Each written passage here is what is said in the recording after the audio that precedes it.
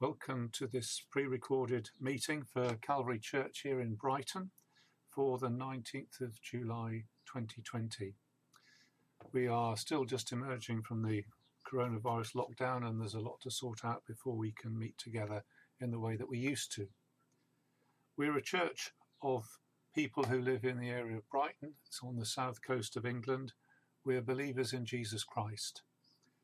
We are a church of 80 or so of us meeting together on Sunday mornings in normal times. We are just ordinary people from different nations and backgrounds, but we believe that God has brought us together through faith in Jesus Christ to love him and to serve him, and we're going to do our best to express that in the way that we conduct this time this morning. My name's Philip Wells. I'm one of a team of elders here at Calvary, and I'll be leading this morning. And other notices have no doubt been circulated by email and so on. So a particular welcome to you if you just dropped in. We are going to do the things that Christians normally do when they meet together. We're going to sing and pray and read the Bible and have a talk on the Bible as it applies to us.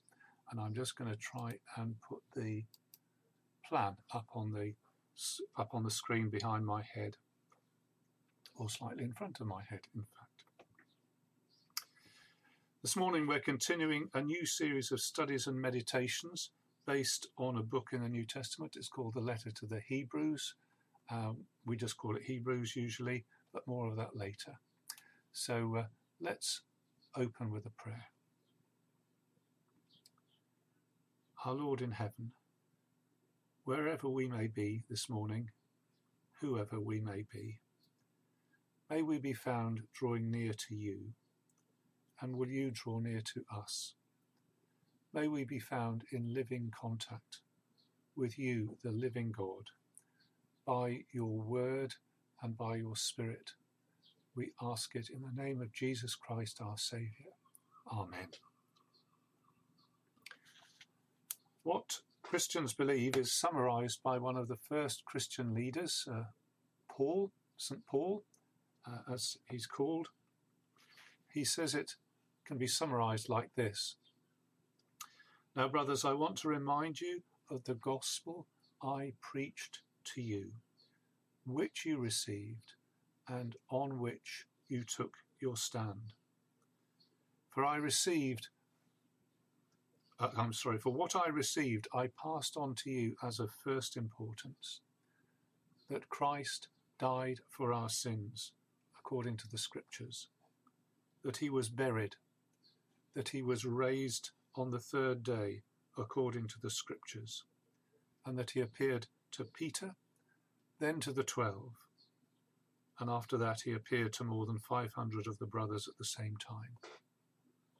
And so it's important for us to realise the essential nature of Christianity. It's not basically about a culture of behaviour patterns, saying a form of words at certain times in the week,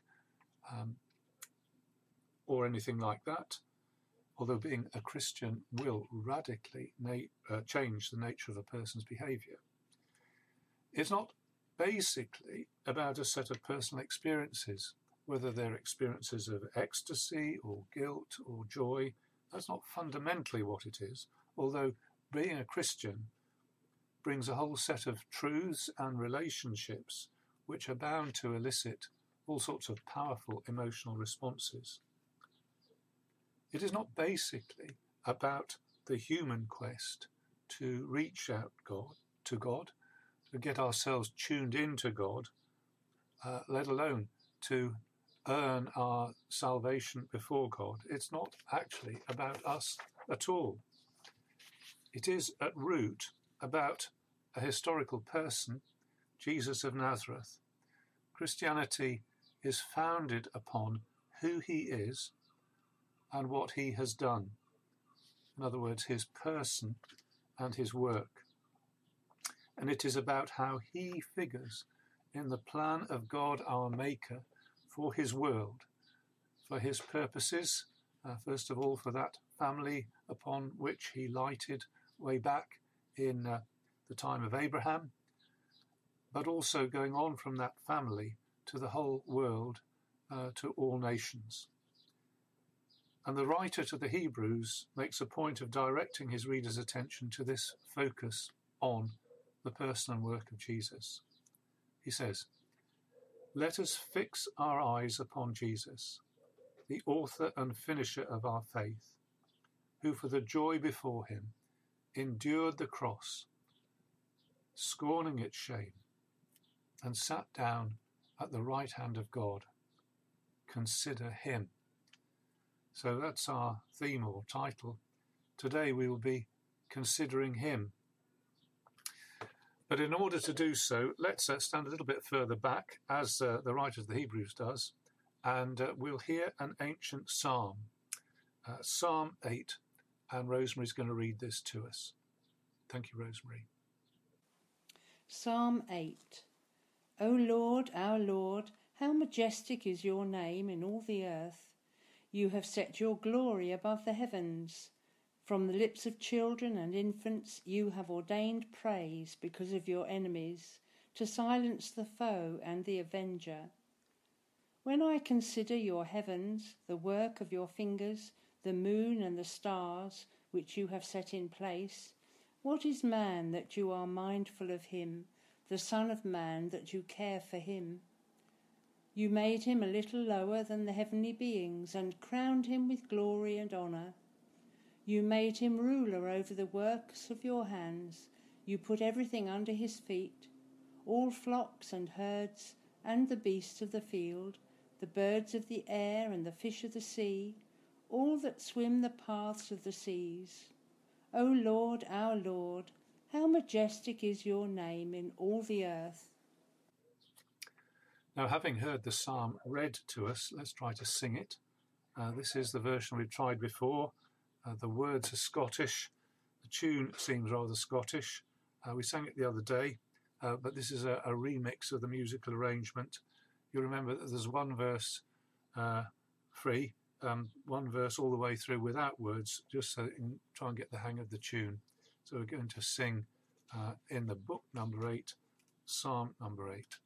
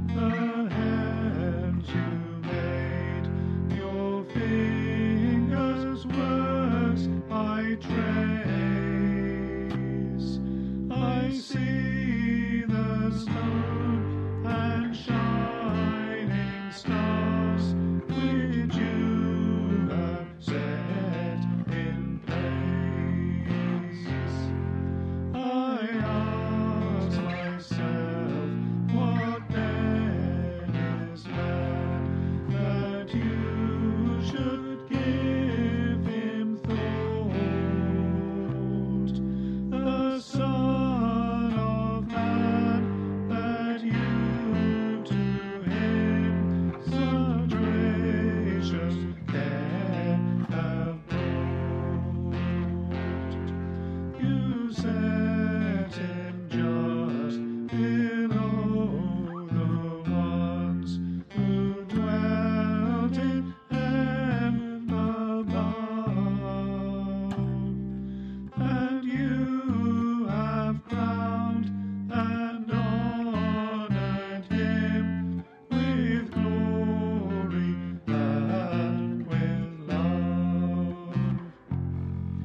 You gave in charge of all the works created by your hand, and everything that you have made, you gave it to command. All flocks and birds and fish, all beasts both wild and tame, in all the earth, O Lord, our Lord, how glorious is your name.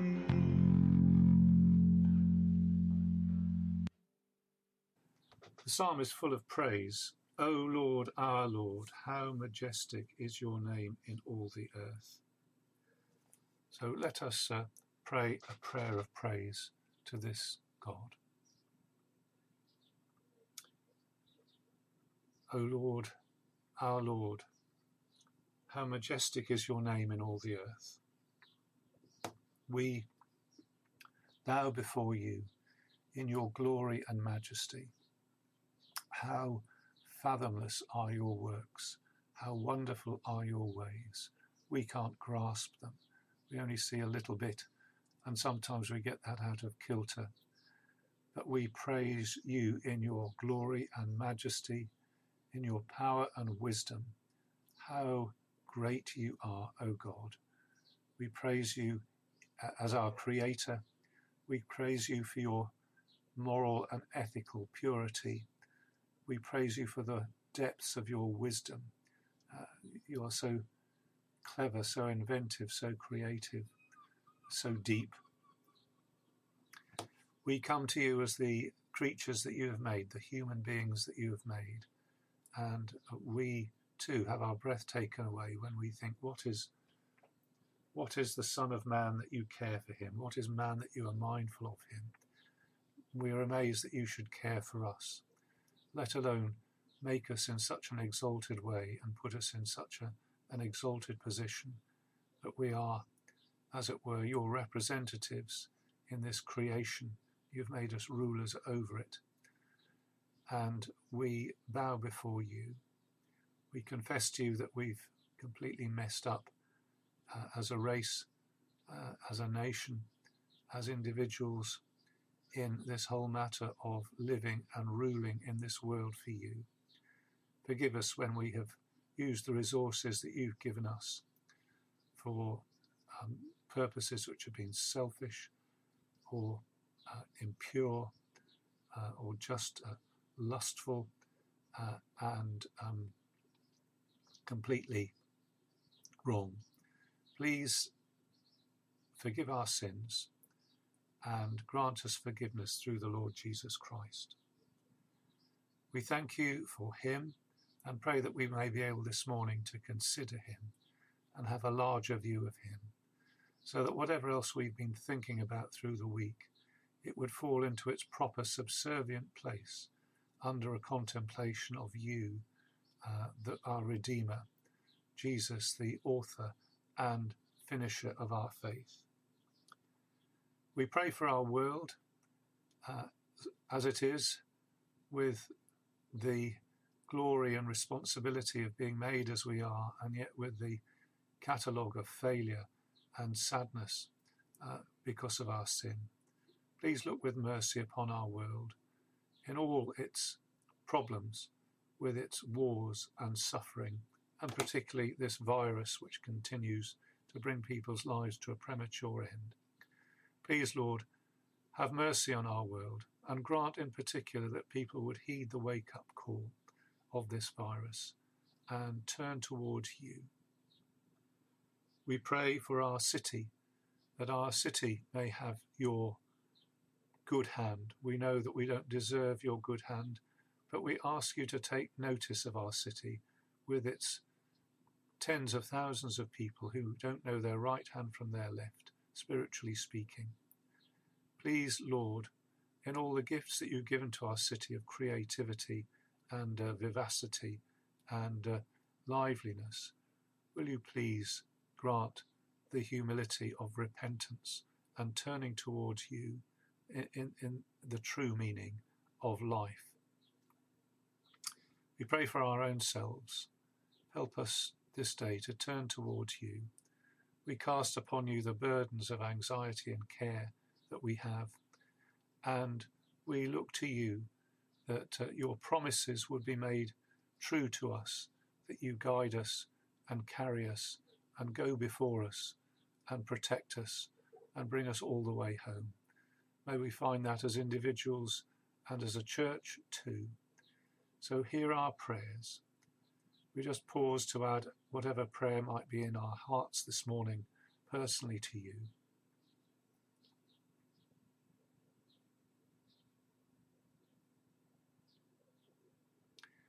And we pray our prayers in Jesus' name. Amen. The work of Jesus is U-shaped. The letter U goes down and then up again. And this is true of Jesus and his career, if we could call it that. He came down from heaven. He went down very low into death and was raised up very high in his resurrection and in his ascension and in his enthronement. And here is a short reading from Philippians chapter 2, verses 1 to 11, which describe that. This is Paul. First of all, he says to his listeners that this career involves a mindset, and Christians are supposed to take on that mindset. So he says, if you have any encouragement from being united with Christ, any comfort from his love, any fellowship in the Spirit, if any tenderness and compassion, then make my joy complete by being like-minded, having the same love, being one in spirit and purpose. Do nothing out of selfish ambition or vain conceit, but in humility consider others better than yourselves. Each of you should look not only to your own interests, but also to the interests of others.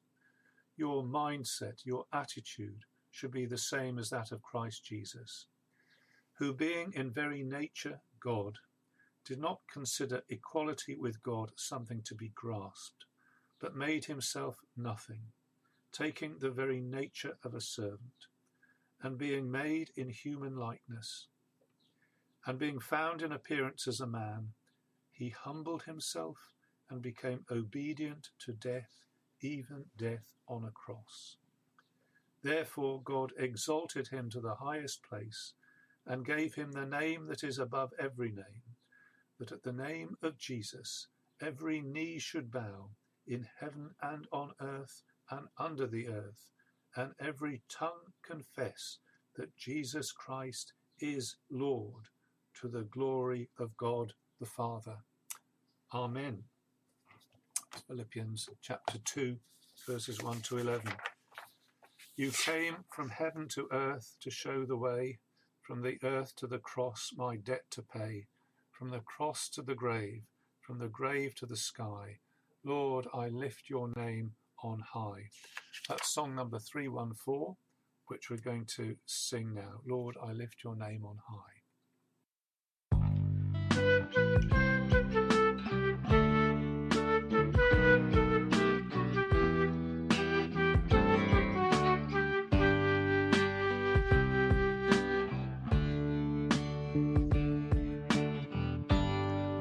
I lift your name on high.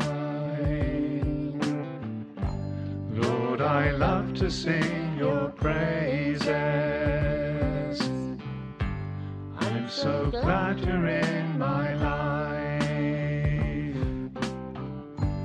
I'm so glad you came to save us. You came from heaven to earth to show the way, from the earth to the cross, my debt to pay, from the cross to the grave, from the grave to the sky. Lord, I lift your name on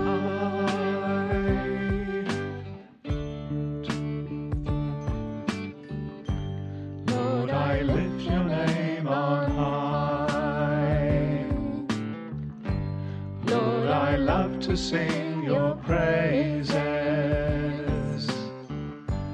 I'm so glad you're in my life. I'm so glad you came to save us. You came from heaven to earth to show the way, from the earth to the cross, my debt to pay, from the cross to the grave, from the grave to the sky. Lord, I lift your name on high.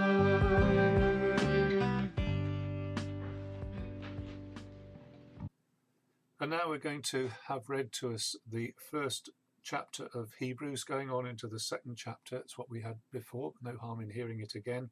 So this is Ray speaking. Thank you, Ray. And I've just added a couple of extra verses on at the end. The reading is Hebrews chapter 1 verse 1 through to chapter 2 verse 5. In the past, God spoke to our forefathers through the prophets at many times and in various ways. But in these last days he has spoken to us by his Son, whom he appointed heir of all things, and through whom he made the universe. The Son is the radiance of God's glory and the exact representation of his being, sustaining all things by his powerful word. After he had provided purification for sins, he sat down at the right hand of the Majesty in heaven, so that he became as much superior to the angels as the name he has inherited is superior to theirs.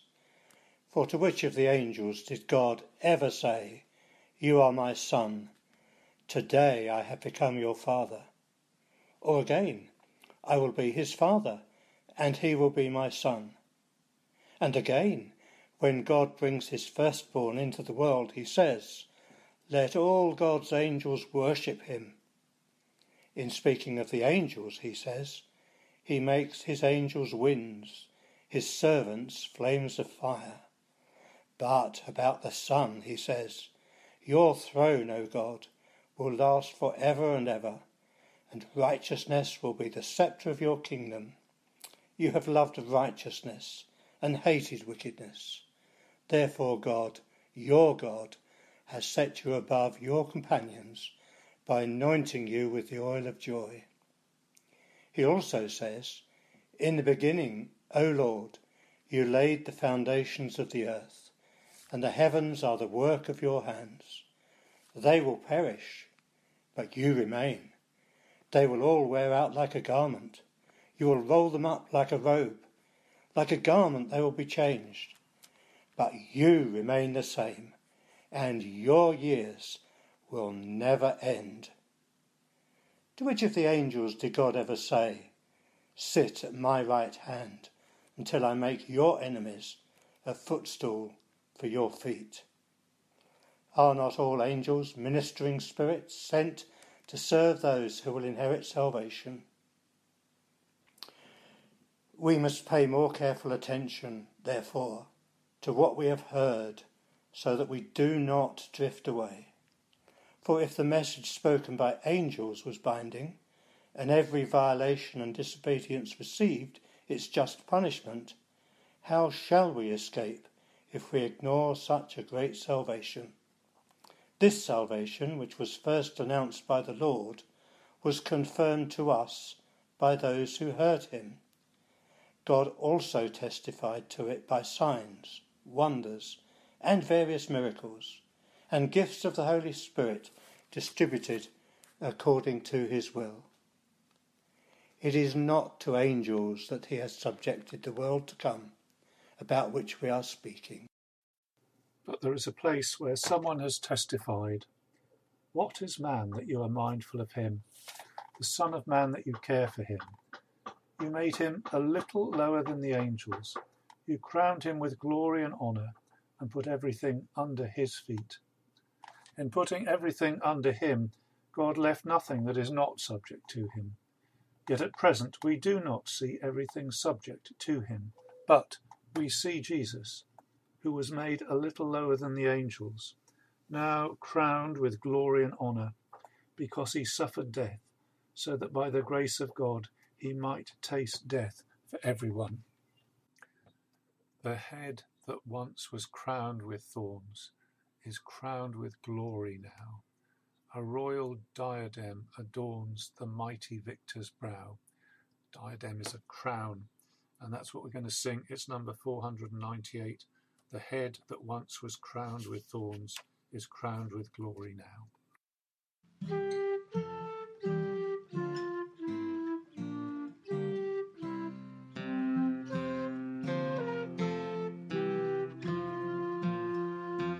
The head that once was crowned with thorns is crowned with glory now. The royal diadem adorns the mighty victor's brow.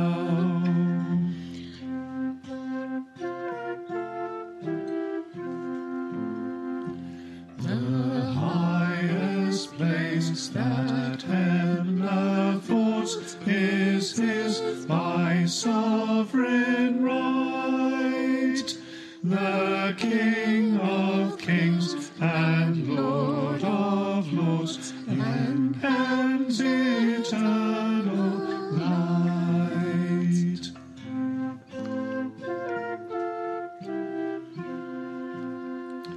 The joy of all who dwell above, the joy of all below, to whom he demonstrates his love and grants his name to know.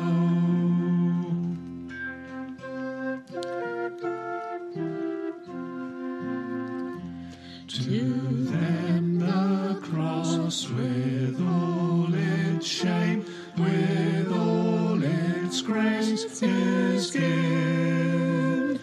Their name an everlasting name, their joy the joy of heaven.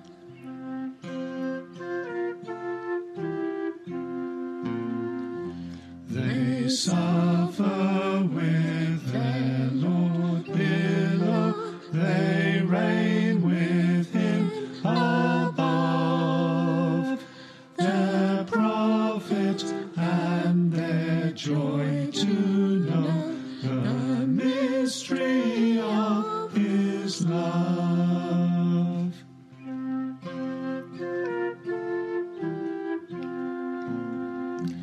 The cross he bore is life and health, oh shame and death to him. His people's hope, his people's wealth, their everlasting theme. Well, we've sung about the glory of Jesus and the career of Jesus, who went down and came up in this U-shaped career. And now we're going to think about him. We're going to consider him. But before we do so, let's pray. Lord, thank you for these readings. Thank you for these thoughts about you. They engage our hearts and minds in your praise. Thank you for the one of whom they speak, Jesus, our Saviour. And as we bow before his utter greatness, we confess our sins and our rebellion, but we pray that over and above these things, you would open our eyes to see Jesus, that we might fix our eyes upon him, that we might consider him and learn from him and be drawn into him and be changed into his likeness. So help us in our thinking and speaking just now, for Jesus' sake. Amen. So we've prayed and read, and now we're going to think about this letter to the Hebrews. It says, consider him.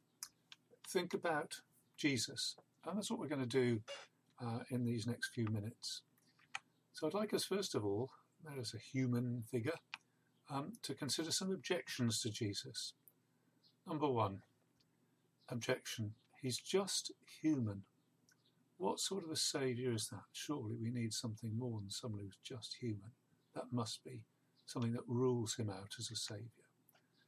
Number two, he suffered.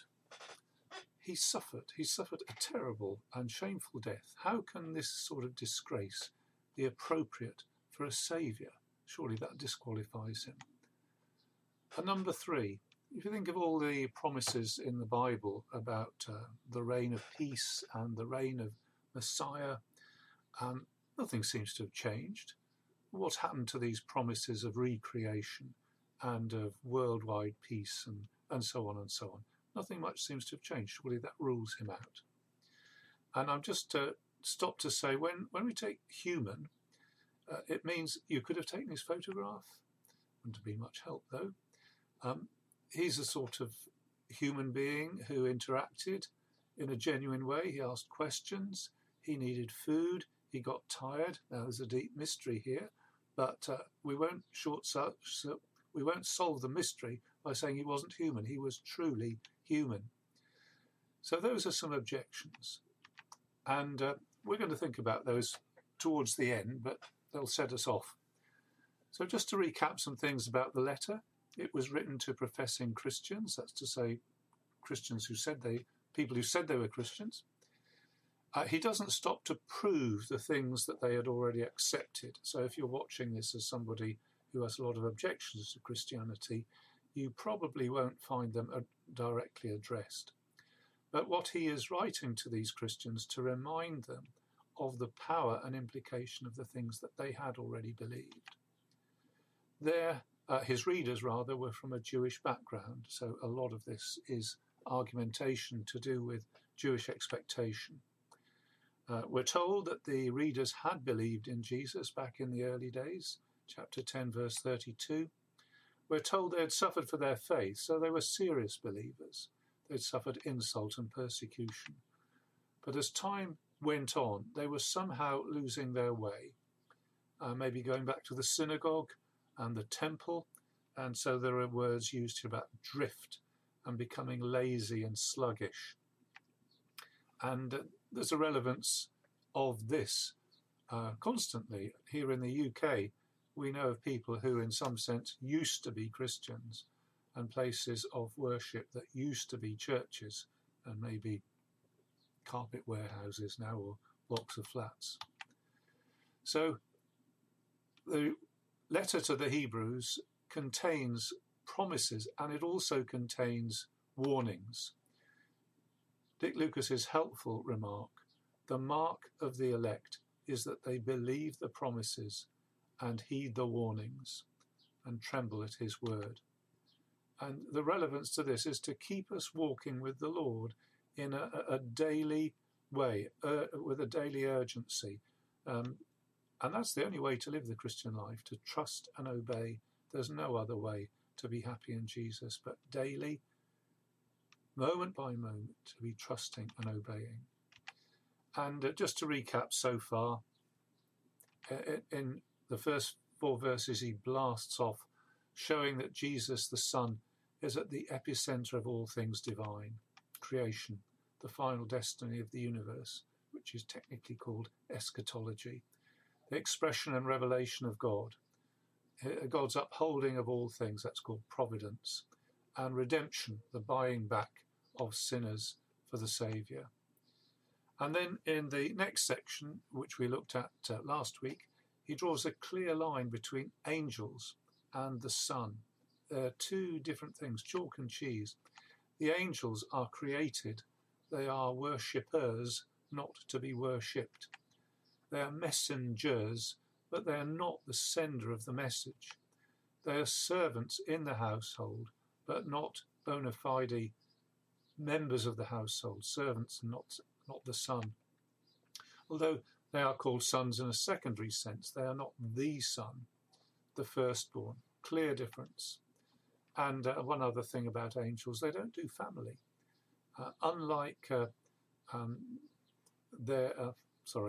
They don't do family. It's a sort of adoption thing. And what Jesus does is to say Abba, Father, to his Father, and he brings us into that relationship too. And there was a particular relevance to his first hearers, first readers, I should say, because the law of Moses was given through angels, and it might well have been that they were saying, well, the law of Moses came through angels, so what could be better than that? And here he says, well, the message that comes through the Son is better than that. So the conclusion that we reached last time was to listen up. We must pay more careful attention, therefore, to what we have heard, so that we do not drift away. For if the message spoken by angels was binding, how will we escape if we ignore such a great salvation, first announced by the Lord? And you remember that illustration of the people who took no notice of the warning sign at Berlin Gap. In huge danger. What fools they are. And here's a message that will save our lives. That message said, keep away from the cliff edge at Berlin Gap or Beachy Head or wherever it was. A little wooden sign.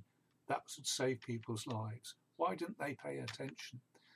And the message that we have is even greater than this. Well, as we come to this one, the starting point is Psalm 8. And we had it read, but let's just refer ourselves to Psalm 8. It's quoted there in Hebrews, so I'm going to turn back to the psalm itself. How efficient it would have been if I'd done this before I started the recording. So here is Psalm 8. O Lord, our Lord, how majestic is your name in all the earth. You have set your glory above the heavens. From the lips of children and infants you have ordained praise, because of your enemies, to silence the foe and the avenger. When I consider your heavens, the work of your fingers, the moon and the stars which you have set in place, what is man that you are mindful of him? So he starts off saying that you've set your glory above the heavens. So those words say heavenly realm, and there's a line, and above the heavens is where God has put his glory. And I consider the heavens, verse 3, the work of your fingers, the moon and the stars that you have set in place. So there's the moon and the stars. And then he goes on to say, what is man that you are mindful of him?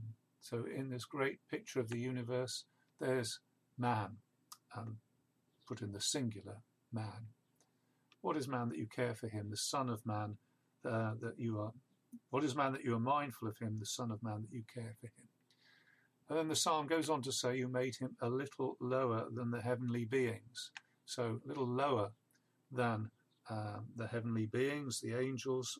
It doesn't use the word for angel, but heavenly beings.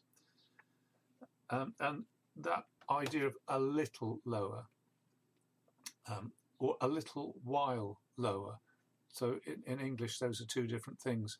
But certainly in Greek, you could take the same word and it could mean either of those things. And then he goes on to say, you crowned him with glory and honour. That's in verse 5. And you made him ruler over the works of your hands and put everything under his feet. So there's being crowned with glory and honour. And then everything under his feet. And everything is the flocks and the herds, the beasts of the field, the birds of the air, the fish of the sea, and all that swim in the paths of the seas. And there's this wonderful picture of humanity sort of halfway between heaven and having jurisdiction over the things of earth. And that's such a wonderful thought that the psalmist goes on to say, well, it's David, O Lord, our Lord, isn't this brilliant? Aren't you brilliant? How majestic is your name in all the earth. So there's Psalm 8. And originally, in its original context, it's a statement about man. It uses the word son of Adam. And it doesn't have any obvious time sequence, although, as I said in the Greek version, that little could mean for a little while. And it describes the ideal. It describes the true destiny of Adam's family. It's a wonderful picture. But of course, there's something less than ideal about the reality that we now live in. It's not the way things actually are, in the sense that all those relationships are dislocated. and dysfunctional. So although man is in charge of the earth, what a mess he makes of it, with pollution and wars and famine and earthquakes and such things which surely are out of kilter as the virus that we've got now. So although that's a beautiful picture, it's an ideal picture and not really the way things are. So let's turn back now to Hebrews and see how this psalm is picked up by the writer of the Hebrews, to the Hebrews. Now, he clearly assumes that what was ideal in the psalm will in fact be fulfilled in some genuine sense. And the writer also assumes that there will be a new Adam, a new humanity, a new man.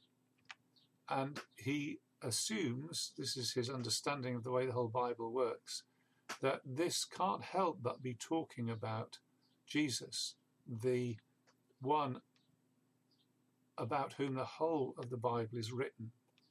That's how large a view he has of Jesus. So this original vision is fulfilled in Jesus. And as he sees it fulfilled in Jesus, it does have a time sequence. So that idea of being made lower than the angels for a little, he would say that's for a little while he was made lower than the angels. And then he would say, secondly, as a second part of the sequence, he's crowned with glory and honour. And then as a third part of the sequence, everything is put under his feet. So that's what we're going to think about, those three stages of the fulfilment of this that's portrayed in Psalm 8. And then we'll come back to those objections at the end. And all under the heading of considering him, considering Jesus. So let's first of all look at what's said about being made a little lower than the angels, or made lower than the angels for a little while. Well, in what way was he made lower than the angels? What did he come and do? Well, in 2 verse 3, it says that he came and announced salvation. This salvation, which was first announced by the Lord, was confirmed to us by those who heard him. God also testified to it by signs, wonders, and various miracles and gifts of the Holy Spirit, distributed according to his will. So first thing is that he came to bring a confirmed message of salvation. That's an important thing. He came, Jesus came and he brought his teaching, and he came with signs and wonders, feeding the 5,000, crossing the water, many healings, indisputed. Even his opponents could not dispute the fact that he did those things. Signs and wonders. Well, it says gifts of the Holy Spirit. The word gifts isn't actually in the original. It says something like distributions, or things distributed of the Spirit. So that was a very brief description of the life and ministry of Jesus and the confirmation that surrounded that. And then the writer says this was confirmed to us by those who heard him. So these people saw and heard what the Lord did.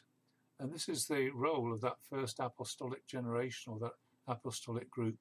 They were there, they saw it and heard it, and staked their lives on the truth of what they were saying as they passed it on to other people.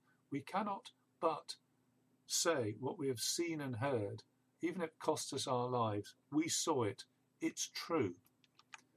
And they relayed it, it says, to us, confirmed to us by those who heard him. So I stopped to point out this is confirmed, that the nature of the Bible is not to tell us, well, it's a bit iffy and you just got to leap in the dark on this. The nature of the New Testament, indeed the whole Bible, but the New Testament specifically, is that this is not fables, it's not dodgy, it's not, well, it might be and it might not be. these people stake their lives on the fact it actually is true. We saw it. A little like those whistleblowers who saw something take place. I don't know, when there was the Russian Olympic team had doping irregularities and stuff. I saw it, even if it cost me my job. I have to tell you, I saw this, and this is exactly the position of the apostolic testimony. We saw it; it's true.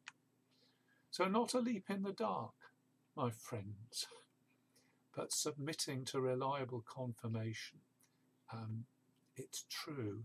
This has great implications about faith, doesn't it? Believe it because it's true. Here is a good reason to trust this message. So he was made a little lower than the angels, or made lower than the angels for a little while. What else do we know about this? Well, he was made because that's the only way he could suffer death. Chapter 2, verse 9. We see Jesus, who was made a little lower than the angels, who has been crowned with glory and honour because he suffered death, so that by the grace of God he might taste death for everyone, or for each one. So the cross is part of this picture. The terrible predicament of sin is a human one. It also affects the angelic world. No doubt, sin affects the angelic world too. But this solution is a specifically human solution. There is no solution here for angels. Verse 16 says it's not angels he helps, but Abraham's seed, human beings. And it says that he came to taste death.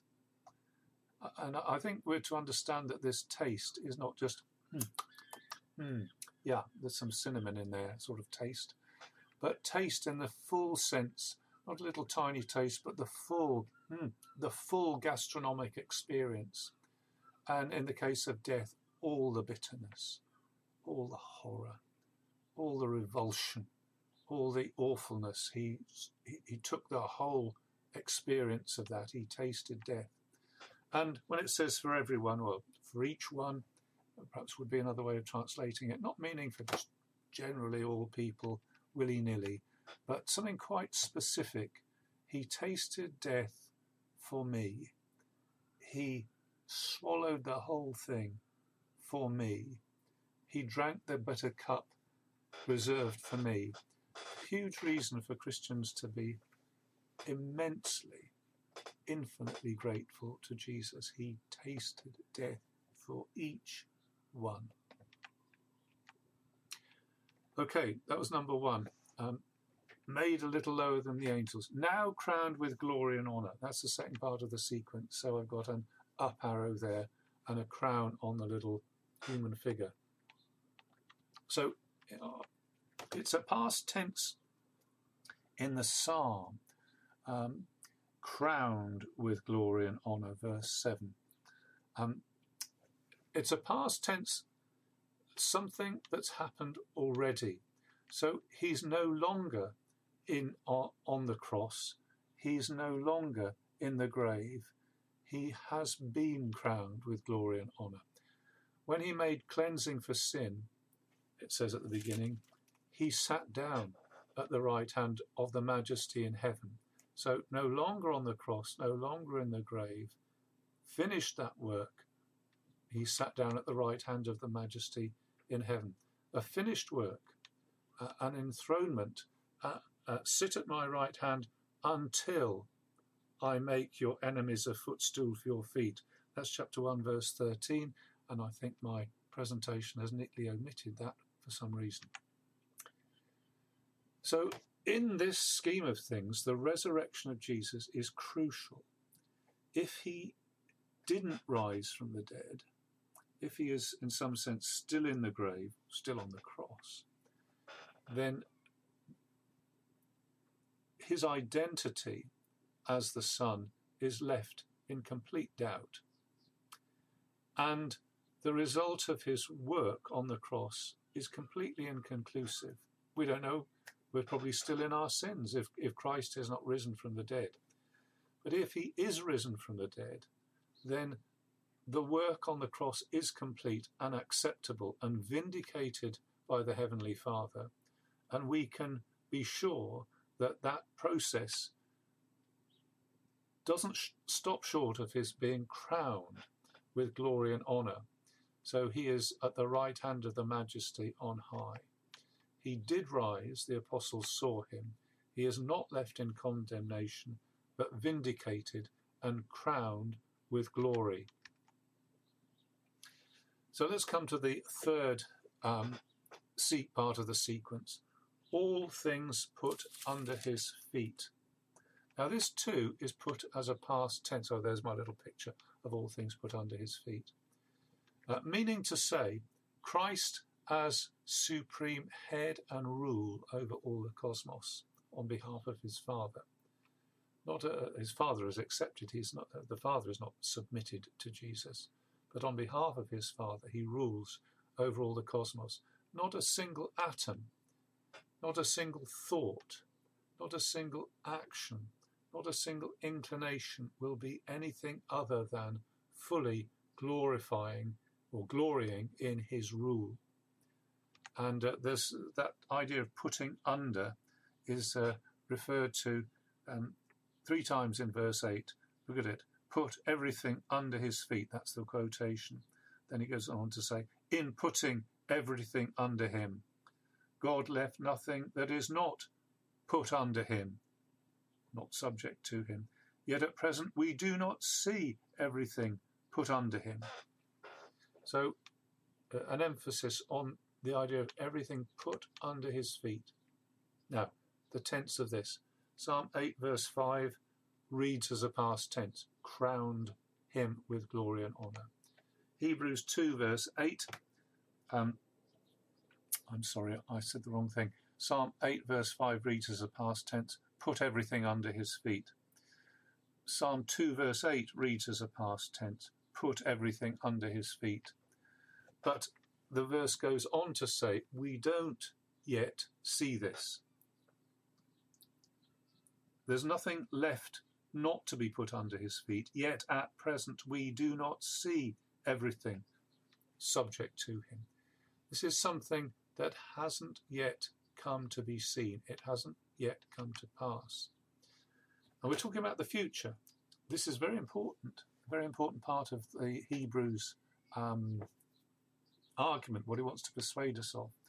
And that's why he said in chapter 2, verse 5, it is not to angels that he has subjected the world to come, about which we are speaking.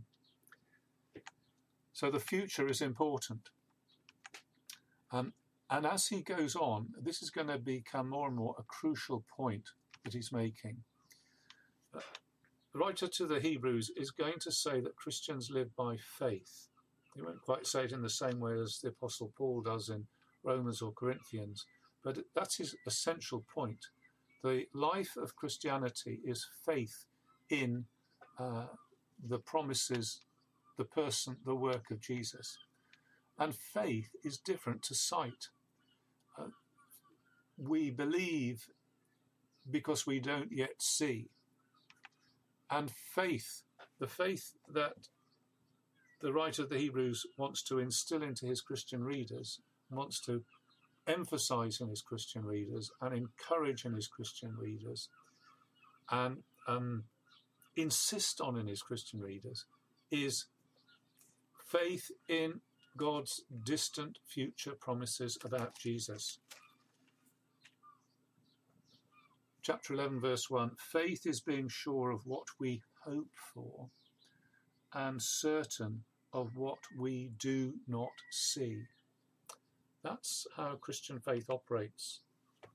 And when the writer to the Hebrews in that chapter 11 is going to talk about faith, he's going to go through his list of the ancients in Scripture. And each time he's going to say something very much like this. They all looked beyond what they could see, beyond their own lifetimes, multiple generations in the future, perhaps the distant future. And that was what their faith was all about. These were all commended for their faith, he says in 11:39, yet none of them received what had been promised. They didn't hold in their hands the promises that God had made to them, and yet they lived by faith. That's how they lived. And this is our exercise of Christian faith too. Very important that we understand this. Our exercise of Christian faith, yes, for sure, we trust the Lord for the job interview. For sure, we trust the Lord for the next doctor's appointment that we're dreading, or whatever it is. Yes, for sure, we trust the Lord to provide in this life and to guide us in this life. But that faith is just a subset of the fundamental faith that looks beyond this life. So small letters, yes, for the job interview, but capital letters, yes, for faith in life beyond the grave, faith in the world to come. And truly, nothing less than this is Christian faith. We're looking forward to the day when all things are put under his feet.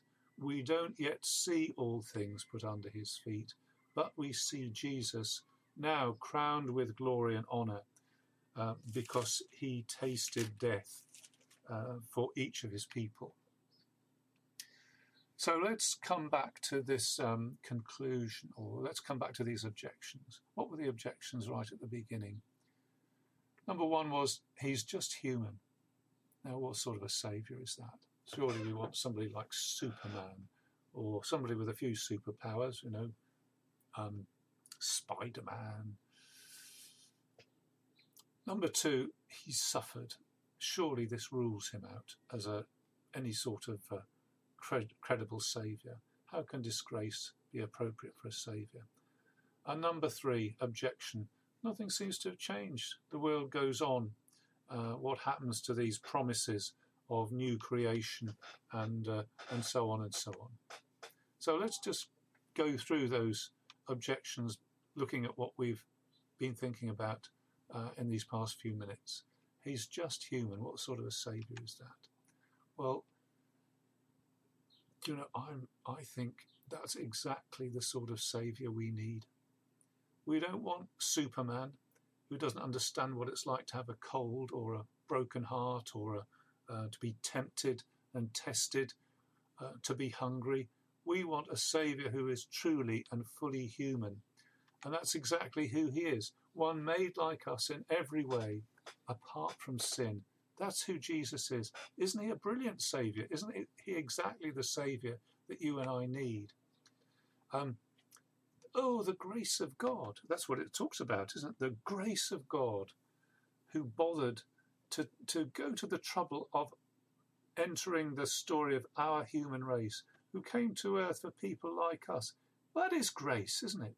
That's amazing love, amazing grace. How can it be that you, my God, should die for me? And this, that he is human, folks, that's not a weakness. That is the genius point of Christianity, isn't it? A saviour who truly is human. Number two, he suffered. How can such disgrace be appropriate for a saviour? Jesus stood in the naughty corner. Jesus put in the naughty step. Jesus was spat on and mocked. What sort of way is that? I mean, Donald Trump wouldn't put up with that, would he? Well, look, a human debt was incurred. Divine justice cannot merely condone human sin. Divine justice cannot just excuse transgressions.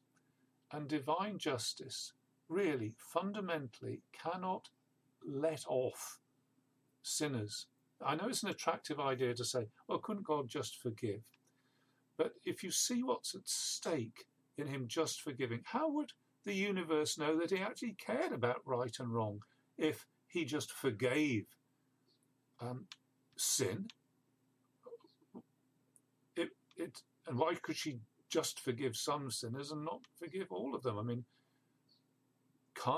the idea of God just forgiving sin, just letting people off, is the idea of a corrupt judge, not a faithful judge who does right.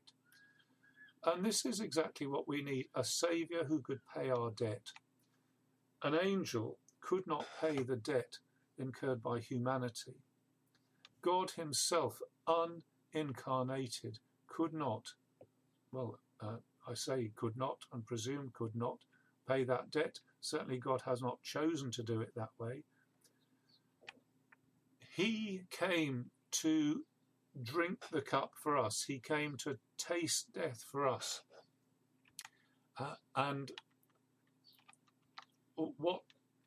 That's the sort of saviour we want, isn't it? What other saviour could we have? Our saviour suffered disgrace, but he did it because he loved us. That's totally brilliant, isn't it? I think that's totally brilliant. And number 3, this objection, nothing seems to have changed. What happened to the promises of new creation? Well, in many ways, this is the deepest and fairest comment. If the world continues to go on unchanged, then surely this impugns God's judgment and justice and shows that his promises are worthless. But the current state of affairs is temporary, it's pending.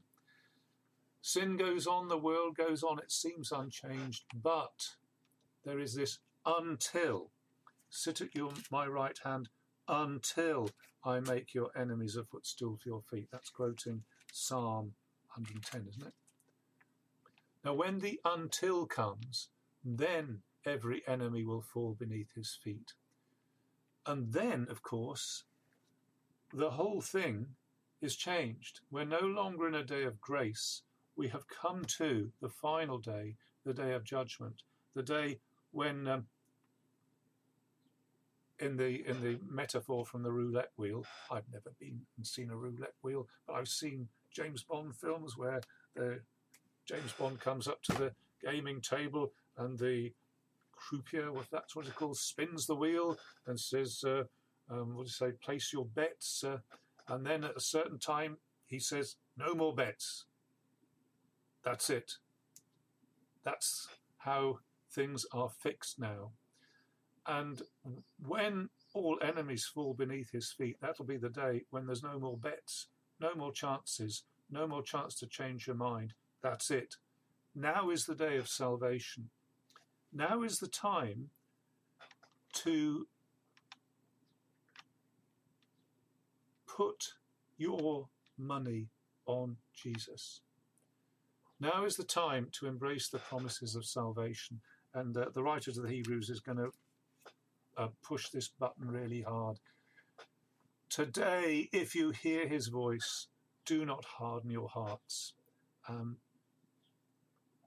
Today is the day to trust him. He's a brilliant saviour. Trust him. So let's come back to that point of application that was made at the beginning of chapter 2. We must pay more careful attention, therefore, to what we have heard, so that we do not drift away. How will we escape if we neglect such a great salvation? And folks, if you haven't put your faith in the Lord Jesus, now's the time to do it.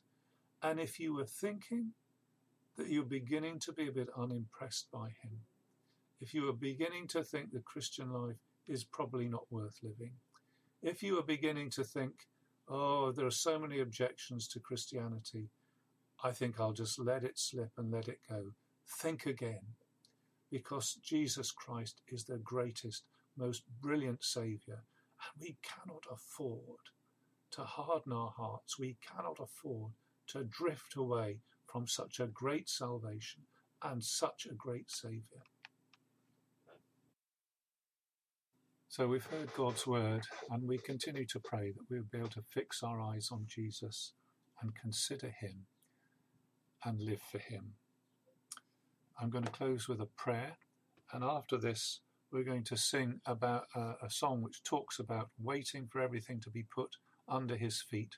Rejoicing in hope, we wait for our King. So let us pray. May the God of peace, who through the blood of the eternal covenant brought back from the dead our Lord Jesus, that great shepherd of the sheep, equip you with everything good for doing his will, and may he work in us what is pleasing to him through Jesus Christ, to whom be glory for ever and ever. Amen. Amen. Rejoicing in hope, we wait for our King. That's what we're going to sing. That's it from me. Bye-bye for now, and hope to see you soon. Bye now.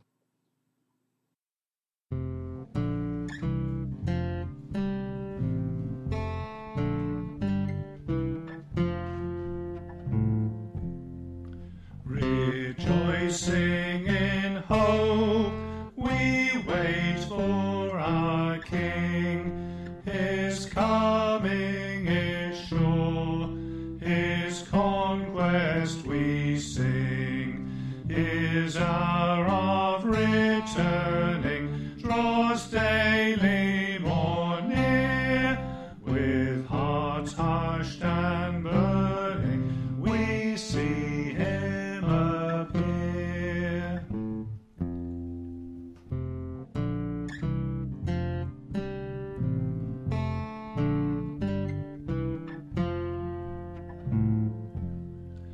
He comes with a shout and music's glad sound, the ransomed of earth encircling him round. The dead and the living shall meet in the air, in deathless thanksgiving his glories declare.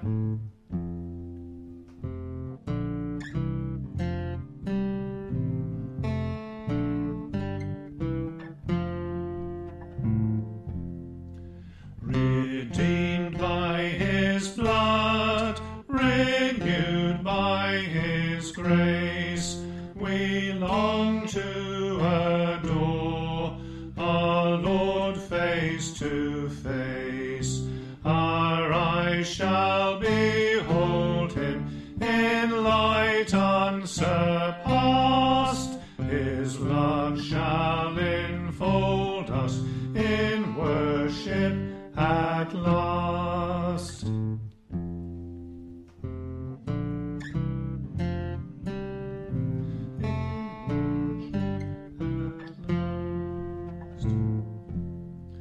Our King shall arise, his purpose complete, and cast his last foe far under his feet. Then all his creation, released from sin's pain, in perfect salvation shall share in his reign. Salvation shall share in his reign. And so we endure the wounds of the way, rejoicing in hope of Christ's crowning day. With angels in wonder his triumph we'll sing, in praises like thunder, hail Jesus our King.